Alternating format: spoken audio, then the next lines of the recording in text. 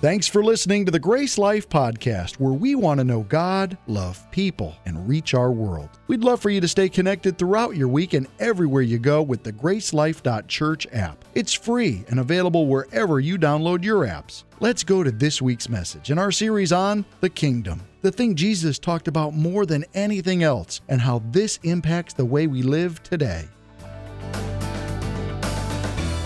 All right, look around. It's a little bit crowded, isn't it? All right, I want everybody to say this with me. 12. Ready? 12. Which conveniently happens to be the time of another service. Just kidding. But actually not. Here's what I want you to know. 12 is the number of times you're going to come to this building before you go over there. Come on, 12 more Sundays here. Yep. God willing, but we hope he is. All right, with that being said, though, in all seriousness, some of you, if you would, think about, for 12 Sundays, 9 a.m. or 12 p.m., because this service is really max. This is where most of our guests come to, and we, of course, always want to make room for our guests. So, if possible, for 12 Sundays, if you can sacrifice getting up a little earlier or doing brunch before church and coming to the noon service, that's your choice. 12. Everybody can do that? Yeah? Think about it. All right, there you go. Okay, so hey, we are wrapping up a series today that we've been doing for a few weeks. Today is the end of a series on the kingdom of God. This is part 6. And so if you've missed any of this, you can go back and catch it online. But I'm going to do just a real quick walkthrough of where we are. So we began in part 1 answering the question, how did we get here? And by here, we're talking about a broken world. Everything seems messed up. Nothing seems like it should be. Sinful humanity. It turns out that God gave everything to man, and then man gave it away. I know all of you would love to slap Adam and Eve, wouldn't you? You know, we give them a bad rap sometimes. I know people they've told me before, I can't wait to get to heaven. First person I'm looking for is Adam. I'm going to punch him. Or Eve, I'm going to smack her, whatever it is. Y'all need to know we've been doing what they did for all of history. Don't blame them. They're no worse. I think they're actually going to hide when we all get there. They're going to be like hiding behind a tree or something. Oh, there's all of humanity. They're out to get me. Okay, so anyway, that was for free. That's not in the notes. Hey, part 2. Part 2, we talked about the fact God's not leaving it broken. God is bringing his kingdom upon the earth. He is doing plan A, plan A, plan A. He's always been enacting plan A. He told us at the very beginning, Genesis 3, when it all broke, he turned right around and told us how he's going to fix it. And that is there would be someone born of a woman who would be the king, who would establish his kingdom and crush Satan's head. He told us that was going to happen. He's always been doing that.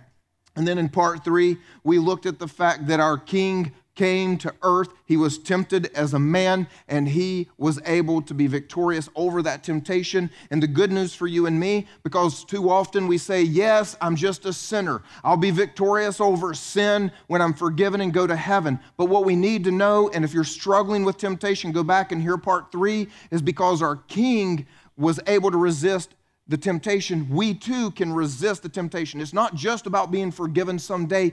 He gave us the answers. He gave us the model for how to be victorious over sin right here and right now.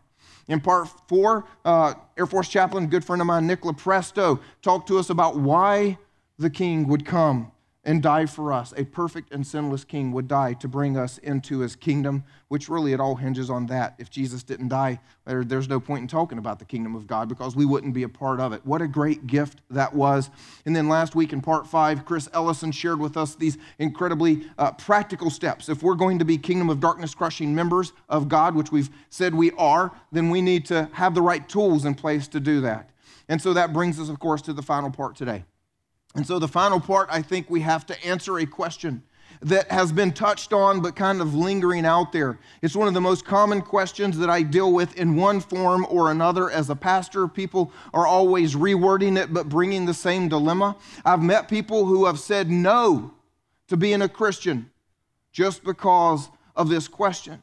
And some wording of it once again. And it's basically this. Okay, so if Jesus is the king and Jesus is establishing his kingdom upon the earth, then why aren't some things making more sense? Why aren't some things more black and white than they are? Why is there so much gray? And if you're like me, I'm one of those incredibly black and white people. I know some of you are, so come on, somebody give me some props that's with me. There's got to be, yeah, that was weak, but I know I'm not a lot. Here's, when I first got a teaching job right out of college, I was in my early 20s, and I used to be very, very principled. I'd like to say I'm still principled. I've just learned a few lessons in life. I thought that being black and white is what you had to do to be principled. I thought that I could just see where everybody else was wrong, and they just needed to agree with me. And so God gave me this job where I was the assistant band director, and this other person who was very different from me was the head band director. And we had a lot of tension, a lot of struggles. And I didn't like how he would do some things and some decisions he would make. And sometimes it seemed like he wasn't very principled. That's what I would say. Now, look, he's a great guy, and I'm not saying he was wrong. I'm talking about my perspective at that point in life. And so one day as we're driving along, after we've had a lot of battles back and forth, he just looked at me and says, Jimmy, you know what your problem is? You think everything should be black and white, but the world is gray. And I was not about to concede. Those of you that know me, I'm a little bit competitive. And I just thought he is saying the world is gray because that defends his lack of principles and his lack of structure and maybe too much favoritism and making things up on the go. And he should be a lot more like me. So I did not concede his point. And since I refused to concede his point, he said, well, life is going to be hard for you. Joe's known me a while. You think he was right about some things? You see, it turns out I didn't know how right he was going to be. He was right about relationships because, come on, no relationship is black and white. There's a lot of gray. Like, how could you do that? Well, I don't know how you could do that. You just got to forgive. You got to love, even when they're not lovable. That's, my critical heart. I had a very critical spirit that it took a long time for God to beat out of me. I just thought I had the gift of being right, and everybody else had the gift of being wrong. I just thought, that was that's what he was going to use me for in his kingdom, was to tell people, if you do it my way, it's just going to go better. I know I'm not alone in this, just so you know. I've met some of you. I get your emails. Hey, pastor, you know what so-and-so? No, stop it. It's critical spirit. You see, a critical spirit, though, what you do is you look, you see black, you see white, then you see the rest of the world in gray, and you judge. And you judge. That's another sermon. Maybe some of you just got finished for today. That's all y'all needed to hear right there. It shows up in one place I never predicted, especially as he said it, because in all honesty, I was ahead of him in this area, and that is faith. I was a more committed and life-giving follower of Jesus than he was. And I'm just saying that's where we were at that time in our struggle. And so I could have never thought that he would know more about what it would mean to follow God. Because, see, if you're a black and white person and the world is just this or that and there is no gray, then when you bring that into your faith, it's like this. Because the world's black and white, I pray he answers. Come on, somebody's got to say amen to that. That's what we all wish. I pray he answers, and he does it in 1 hour. I don't even have to wait till the next day. If we see everything black and white in our faith, it's Jesus conquered Satan, so why is there still suffering? There shouldn't be any more. The world should just be the way it should be. If you have a black and white attitude towards your faith, it's I'm a Christian, so my life should be easier. I could, come on, you're with me. Somebody, right?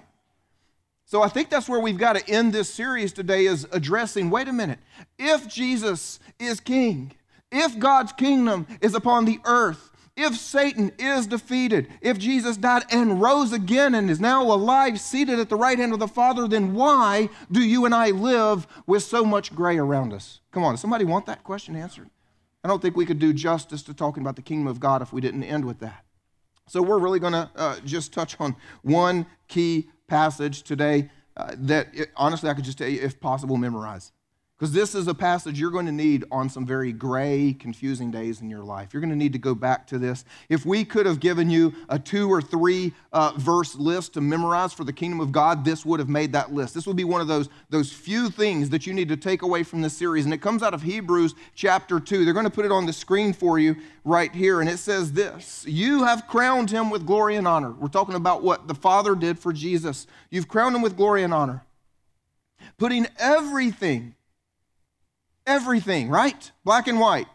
Everything in subjection under his feet.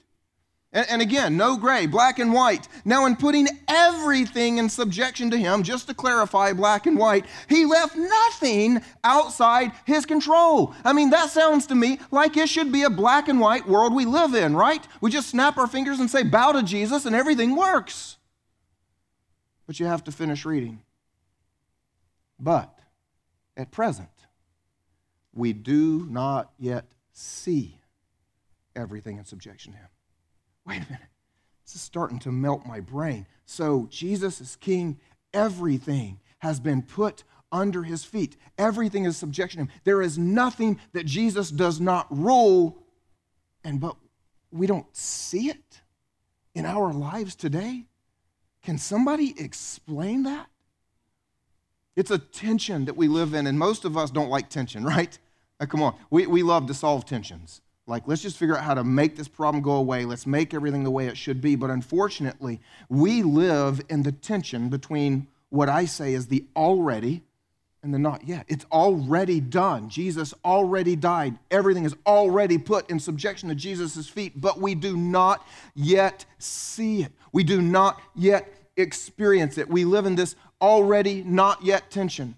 And hopefully at this point, some of you are going, that still doesn't make any sense to me. Good, because I want to give you this picture that happened even in our own history that makes this really easy to understand. Let's go back in time a little bit to June 6, 1944. It was D-Day. The Allied invasion in Normandy Beach and a few other places as we began to push upon the Western Front of the Nazi forces. At this time also, Russia's pushing on the Eastern Front of the Nazi forces, and the Germans knew at that point it was over. It was the beginning of the end. They no longer were making forward advances, they were only making retreats. They were shrinking in instead of expanding out. Everyone who can look back in history can say at that point, for all intents and purposes, the war was over. Victory for the Germans was no longer an option. And yet, they had not yet given up the fight. And so even though it was already over, they continued raging the battle for another 11 months. It was not yet seen across the European continent. Does that make sense? Does that kind of explain how we can be in a tension between, as far as you can tell, it's already done, but it's not yet experienced? And this is what we live in sometimes, is there are things that are already accomplished in the heavenly realms. There are things that are already declared by God, but we do not yet see them manifest upon the earth at this time. You see, Satan is defeated, but he's fighting a few last battles, just to see what damage he can cause in his last days, just to see who he can take with him as he goes down. Which leads us to a really good question. Okay, great. I get it. But why? Why is there such a gap? Why didn't God just, boom, let's just answer this gap right now? Why does this gap have to be what appears so far to be about 2,000 years? Why couldn't it have been shorter? Why can't it just end tomorrow? Why can't we bring all of the not yet into today and solve this problem? Would somebody like to experience that? Well, this kind of comes down to another analogy I want to give you. What it really comes down to is there's a battle. There's a battle in the spiritual, but the truth is that battle plays out in the physical. And it is between these two words. Try to stick with me on this, because I'll do my best to make this as much sense as possible. But there's a battle between the abstract and the physical. Maybe you like the word concrete. There's a battle between the abstract and the concrete. What I mean is there's a battle between the abstract rule of governments and the actual territory of what they will rule. And let me give you another analogy. This will make more sense as well. Let's all go back now to 1776. There was a battle between two governments fighting over a physical concrete territory. And so if you had been here on July 3rd, 1776, somebody would have said, this is England, for all practical purposes, right? But on July 5th, 1776, some would have said, this is the United States. While others would have said, no, this is still England, buddy. You need to figure that out. You see, what was happening at that point is there were two abstract ideologies. They each had a flag. They each had names of leaders. They each had declarations of what they believed, and we call them governments. And they were out there. You can't really touch one. Look, I get it. You want sometimes to reach out and touch your government, don't you? Yeah. No, you can't. You can't actually touch a government because it's an abstract concept. But then there's a physical world in which they rule. And a battle ensued to see which one of these abstracts is going to rule this physical. And I want you to imagine Thomas Jefferson running into the Continental Congress. And he's excited because he just got the ability to travel in time.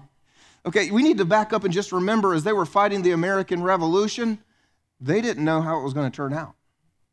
You and I do. Sometimes we don't understand the risk that they took. But if you could just imagine for a minute, maybe it would have made life a little easier for some of them. I bet some people who were on the fence would have gotten off the fence and joined over to our side of becoming the United States of America. If Thomas Jefferson had run into the Continental Congress and said, "Hey, everybody, I traveled in time yesterday, and I went to 1950, and I got a book. There was a book there. They call it history, and it's about us.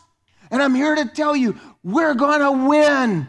And everybody goes, "Yeah!" And then some of the people who were voting to stay with England would go, "Oh, I better change my vote," and they jump back over, and it would have gone like that. Here's the good news for you and I today, is we live in the tension between the already and the not yet, and we watch the government of God and the government of Satan battle for our world, for our lives. We don't have to travel in time to get that book. Come on, that was worth an amen. You see what I'm saying? We don't have to travel in time. It's right here. And the good news for you and me is gray is going away. We're not going to live in gray forever. Black and white is coming upon the earth just like it should. Let me show you this out of Revelation, out of the very end of the book. It says, "Then I saw," then. Can we just stop and just think about that for a second? We live in the tension between the already done, not yet seen. And God, in a vision, allowed a guy named John to look forward to then, to where you and I will be someday, and to see, so that he could come back and write it for us. That's what it says. If you've never read Revelation, that's what this is all about, is God saying, look, my people are going to need something to hold on to. It's almost like when you're really hungry and the waitress tells you it's going to be an hour wait, and you've got that smell. That steak on the grill that says this hour will be worth it. The aroma keeps you, okay, I'll wait an hour because the smell is too good to walk away from. God said they're going to need something that is going to give them eyes to see what is coming. Then I saw a new heaven and a new earth. For the first heaven and the first earth had passed away. That's where you and I are right now. And I heard a loud voice from the throne saying, "Behold, the dwelling place of God is with man. He will dwell with them. They will be his people, and God himself will be with them as their God." This sounds like where we started the series, original creation. Back at the very beginning, Genesis, God saying, "I'm going to create a people for myself. I will be their God. They will be my people. I will be their God." Sorry about that. You just too many words. Eventually something's coming out wrong, right?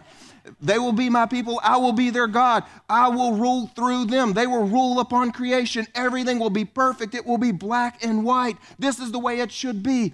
This is what God's going to do. Once again, a perfect world. I'm talking black and white perfect. You guys know what I'm saying? Black and white perfect. God is with his people. People are with God. There is no gray. There is no enemy. There is no confusion. There is no distortion. God will rule man. Man will rule creation. God rules through man. Black and white is coming. I'm glad somebody's excited about this. But we still live in the tension between the already and the not yet. We live in the tension between the already and wait a minute. How can we live? Why do we live in a tension between the already done and the not yet seen? And the answer is very simple. Jesus did the already, and you and I are doing the not yet seen. We still have a job to do. Jesus' job is done. Ours is not. You see, too often we think we're waiting on God. Come on, God, why won't you do this? Come on, God, why won't you do this? Come on, God, why is there so much suffering in the world? Come on, God, why? And God's saying, come on, you. Let me show you this out of Ephesians 3. Jesus' job is done. Ours is not. The Bible says his purpose, God's purpose, was that now through the church, the manifold wisdom of God. What is the manifold wisdom of God? It's what we talked about in part 2 of the series. How is God fixing this? What is God's plan to make all things right? God's manifold wisdom should be made known to the rulers and authorities in the heavenly realms according to the eternal purpose that he accomplished in Christ Jesus our Lord. Did you catch that? Look at what's underlined. Accomplished. Past tense verb, otherwise known as already done. Jesus did it. Jesus died. Jesus saved mankind. Jesus rose again. Satan has no power over us anymore. Did you catch the part that says, should be made known? That's not past tense. That's active. Sorry for the grammar lesson for some of you. No, not middle school again. I hated that. Should be made known. We have a job to do that is not done. It is who we are and what we are supposed to be doing right now. And then some of us missed the words I didn't underline. I want to show it to you again. Check this out. His purpose was that now through the church. Who's the church? There you go. All right, can I preach through this verse for a second? Let me just paraphrase it as we go.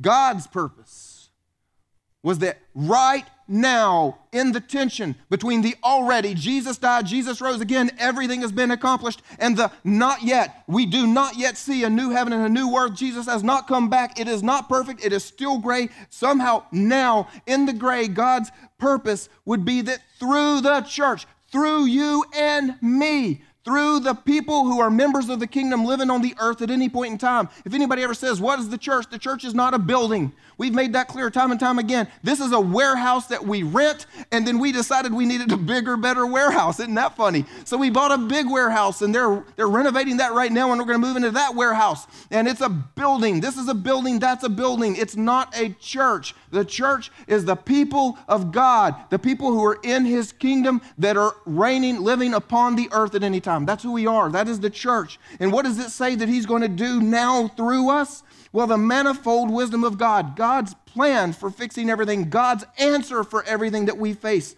should be made known. Should be made known. To who? To the rulers and the authorities in the heavenly realms. Somebody needs to think about this. Because you know what we do? We say, oh my gosh, another Monday, another week. It's like 3 months until vacation. I can't stand my job. I hate this. I can't believe this. I've even got to work Saturday. It's a 6-day week. This is miserable. And that's what we think our existence is. And what we need to do is wake up one day and just realize, wait a minute. As I wake up today, there are angels in heaven. There are demons in hell. There are principalities over darkness. There are archangels that are looking down at you. And they're not looking at a human who hates his job. They're looking at a person in the kingdom of God saying, what are you going to do today? What are you going to do to bring the not yet into the already? I don't know how this is going to work. And this is the thing. See, we look at things and just go, oh, life is miserable. But they're thinking, man, this guy right here, I've got this guy trapped in sin. This guy's trapped in darkness. And then you wake up, and instead of going, oh, another Monday, you go, yes, another day to talk to my coworker who's yet to make Jesus his king. He didn't give in Friday. He didn't give in Thursday, but I prayed for him all weekend, and I'm going to give it another shot. And this time at lunch on Monday, he finally says, I need to make Jesus my king. And all of those forces looking down upon you, the rulers and authorities go, how did that happen? We had him locked in addiction. We had him locked in darkness. How did you get him? We don't know how you did it. That's how, because they're looking at now through the church, through you and me. That's worth getting out of bed tomorrow, don't you think? Somebody should be a little bit excited. I thought I preached that better than that.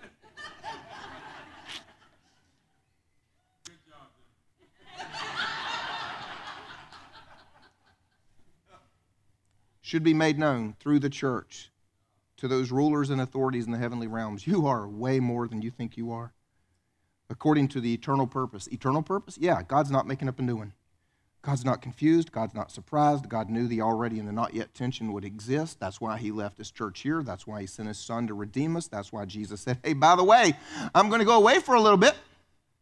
You're going to do greater things than I did, because if you'll hang out for just a little while, the Spirit of God is going to come upon you, and you will have power to be my witnesses all throughout the world, all throughout time, because it's my Father's eternal purpose.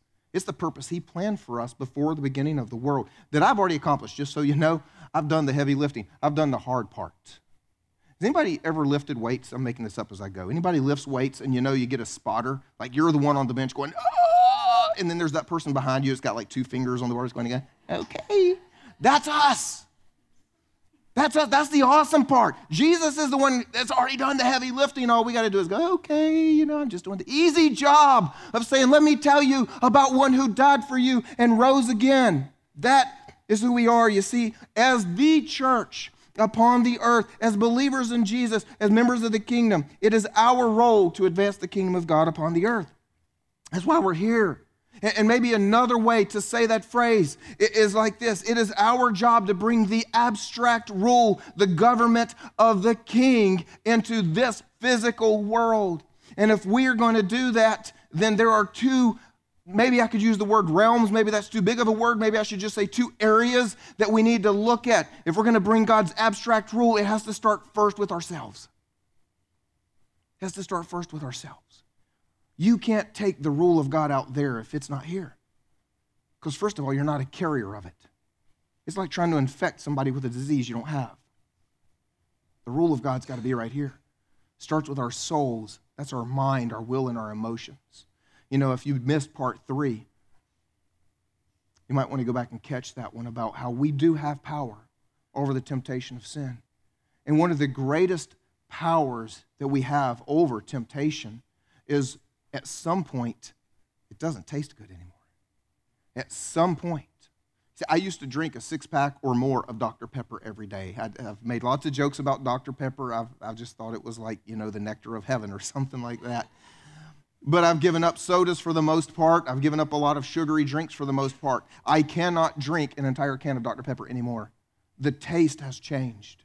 I can't handle that much sugar at one point anymore. And so what happens is our desires change, our will change, our thinking changes. Everything changes as our soul takes on the rule of our king instead of our own rule. I want this. I want it now. I want it this way. I want what the world has to offer. No. If you're struggling with his rule being in your soul and you missed part 3, that's really what that was all about. I want to encourage you to go back and get that. His rule has to be in our lives. That means our circumstances, our priorities, our calendar, our spending, our schedule. We have to look at our checkbook and go, where is the king? Is that a fair question? You and your spouse should do that. You should sit down and go, look at this and show me our king. You should look at your calendar and your schedule and say, show me our king. He's got to rule our lives before we can take him to rule anything else. He has to rule our worship. I know we like to think that the word worship is reserved for this room. This is like Sunday morning activity. That's what worship is. No, worship is the center of your focus and your attention. It's the center of your life. And we worship any time that we get stuck meditating upon something and cheering for something and wanting something and bringing something into our being and even raising our hands and going, yes, they scored. Come on, somebody with me? I do a little bit of Duke worship about 6 months of the year. I'm just going to admit it. Well, you guys do Gamecock worship. I don't want to hear it. Everybody's got their thing. And some of us don't worship sports. We just worship our kids, or we worship our belongings, or we worship whatever. Yeah, it's not throwing stones, because there's not a person in here who is not worshiping something on the earth, and including me. So it's just acknowledging who we are and saying we've got to bring God's rule into that. And once we begin to surrender this and what this controls, then we can take God's rule to our world. See, here's the thing, and this is some good news, by the way. Satan no longer occupies creation unhindered. There was a moment. There was one very brief moment. Right after Adam and Eve gave it all away, they were confused. There was nobody else. Nobody knew. He thought he had won. He thought he had it right. God hadn't told him the plan yet. There was a moment where he had creation unhindered. There's been a few other times of extreme darkness throughout history. We could say, it was close. But the good news, man, the church is doing something on the earth today. Powerful things are happening upon the earth today. And Satan no longer occupies creation unhindered. No, actually, there is a rebel force of his followers taking back this land because they believe in their king. Come on. Any Star Wars fans in here? Yeah, that was weak. I'm not George Lucas, so I don't care. You can be weak on that point. But when I watch Star Wars, I think that's us. We're the ones that are fighting against what seems like this big evil force. How could we ever stand against them? But you know what I loved in the Rogue One movie is they didn't care if they were going to make it or not make it. They were just going to die for the cause. They were going to be a rebel force that says, you will not rule our universe. You know, and some of us, we feel like the Death Star's hanging over our house, don't you? Like someday you're like, that's not the moon, that's the Death Star, man. Like everything's against me. I'm not even leaving my house today. There are days you feel like that, but we've got to remember, Satan does not occupy creation unhindered anymore. But you'd say, okay, cool. That's good news. So why can't we collapse this time between the already and the not yet? Well, one of the key reasons that we struggle to bring God's rule into the world, if the truth be told, it's because many of us don't believe why we're here. I'm just going to go ahead and tell you in advance, I'm about to hurt somebody's feelings, but I'm not going to call you out. So as long as you keep a straight face, nobody's going to know who. You see, there was a survey done in the church world a few years back. I think it's probably about 10 years old now, maybe a little. I don't remember actually. And on this survey, they asked people who went to church. They went to church people. They didn't go to people at Burger King. They went to people at church, and they said one question: why is the church here? Why is the church here? And 89% of the people in church answering that question, 89%, that's like 9 out of 10 of us, said, well, the church is here to meet my needs, man. The church is here to teach me the Bible because, well, I won't admit it, but I'm never going to read it.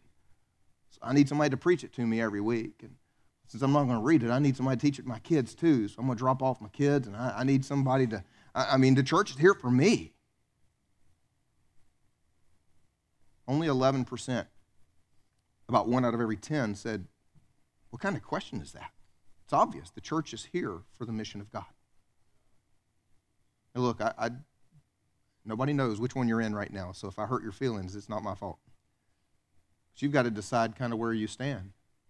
And let me just give you permission. You don't have to quit coming. Some people are like, well, I was just coming to have my needs met. I just wanted to hear the pastor preach because I didn't want to read the Bible. I'm not coming anymore. No, keep coming. Let me tell you why.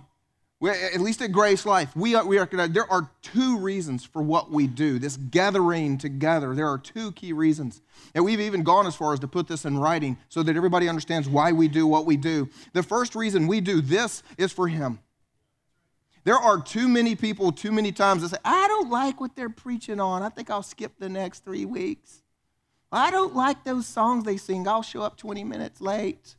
Well, I don't like that person on stage. I heard she's scheduled this week. I'm not coming this week. And we make it about us.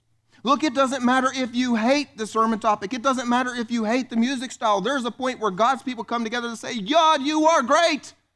And that's all that matters. And there are days where we need to get out of bed and come here to say, God, be exalted, period. I don't care what somebody's going to preach on. Didn't matter to me. I don't care what songs they're going to sing. Doesn't matter to me. After all, I hope you like the songs. But the other reason is to be equipped for the mission of God. Everything we preach here is to make you a healed and whole member of the kingdom of God so that you can go out and do what He's called you to do. At least that's our goal. That's what we try to do.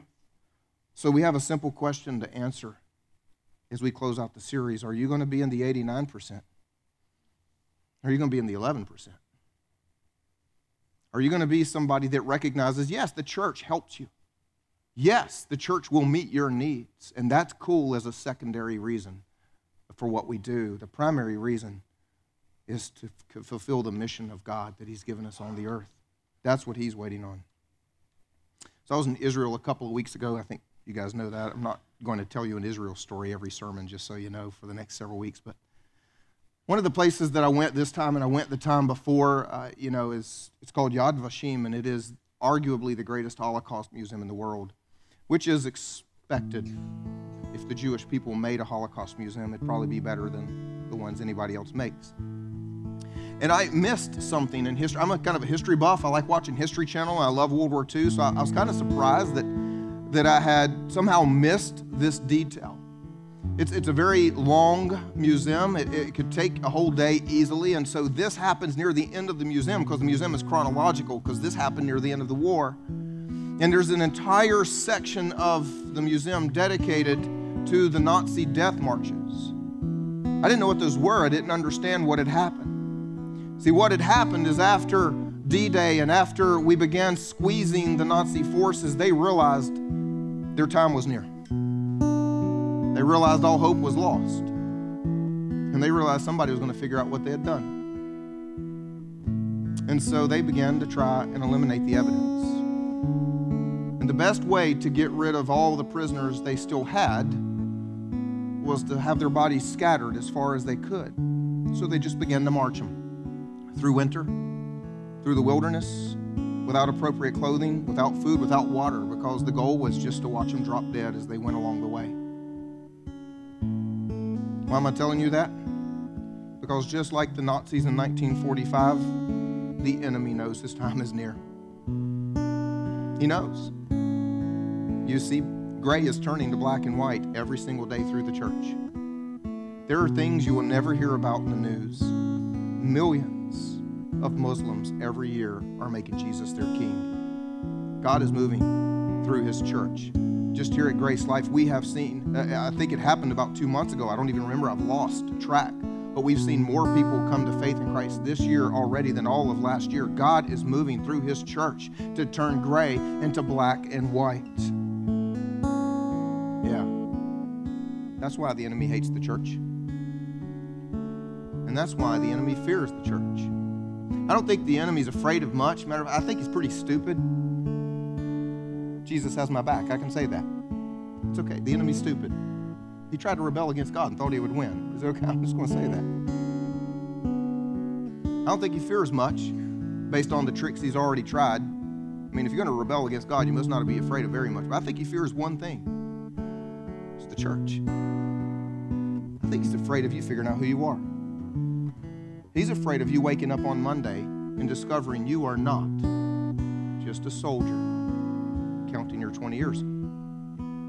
He's afraid of you waking up on Monday and realizing you are not just a teacher counting your 30 years.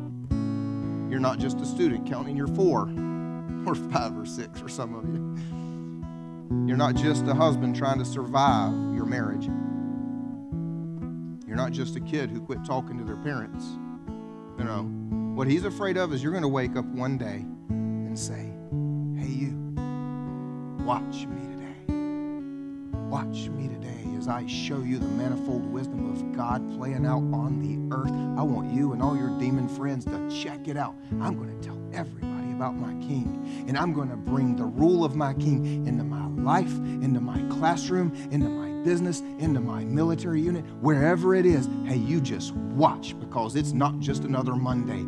It's another Monday I get to change the world. That's what the enemy's afraid of. The reason we live in the tension between the already and the not yet is because we have a job to do. The church exists to advance the kingdom of God on the earth. So let's go be kingdom of darkness crushing members of the kingdom of God. I want to close by talking to those of you that for whatever reason have yet to surrender to Jesus as your king. Maybe it is the very issue that we addressed today. Why would you surrender to a king when there's so much gray and it doesn't even look like he's in charge? Or who knows what your reason is? I don't know what your reason is, but I want to give you an opportunity to change that. I'm not going to embarrass you or ask you to come down front, right where you're seated. Would you all join me and pray? Say something like this to yourself and to God. Lord Jesus, I thank you. I thank you that you died, that you rose again, and that you have brought me into your kingdom. I want to live for you. I thank you for your love, your mercy, your forgiveness. And my simple prayer today is that you would give me a life of great meaning and great purpose in your kingdom. Amen. Let's celebrate with those people. Amen. Thanks for listening to the Grace Life Podcast. For more information about us, you can go to gracelife.me. That's gracelife.me. You can also follow us on Facebook at facebook.com/GraceLifeMe and on Twitter at GraceLife Church.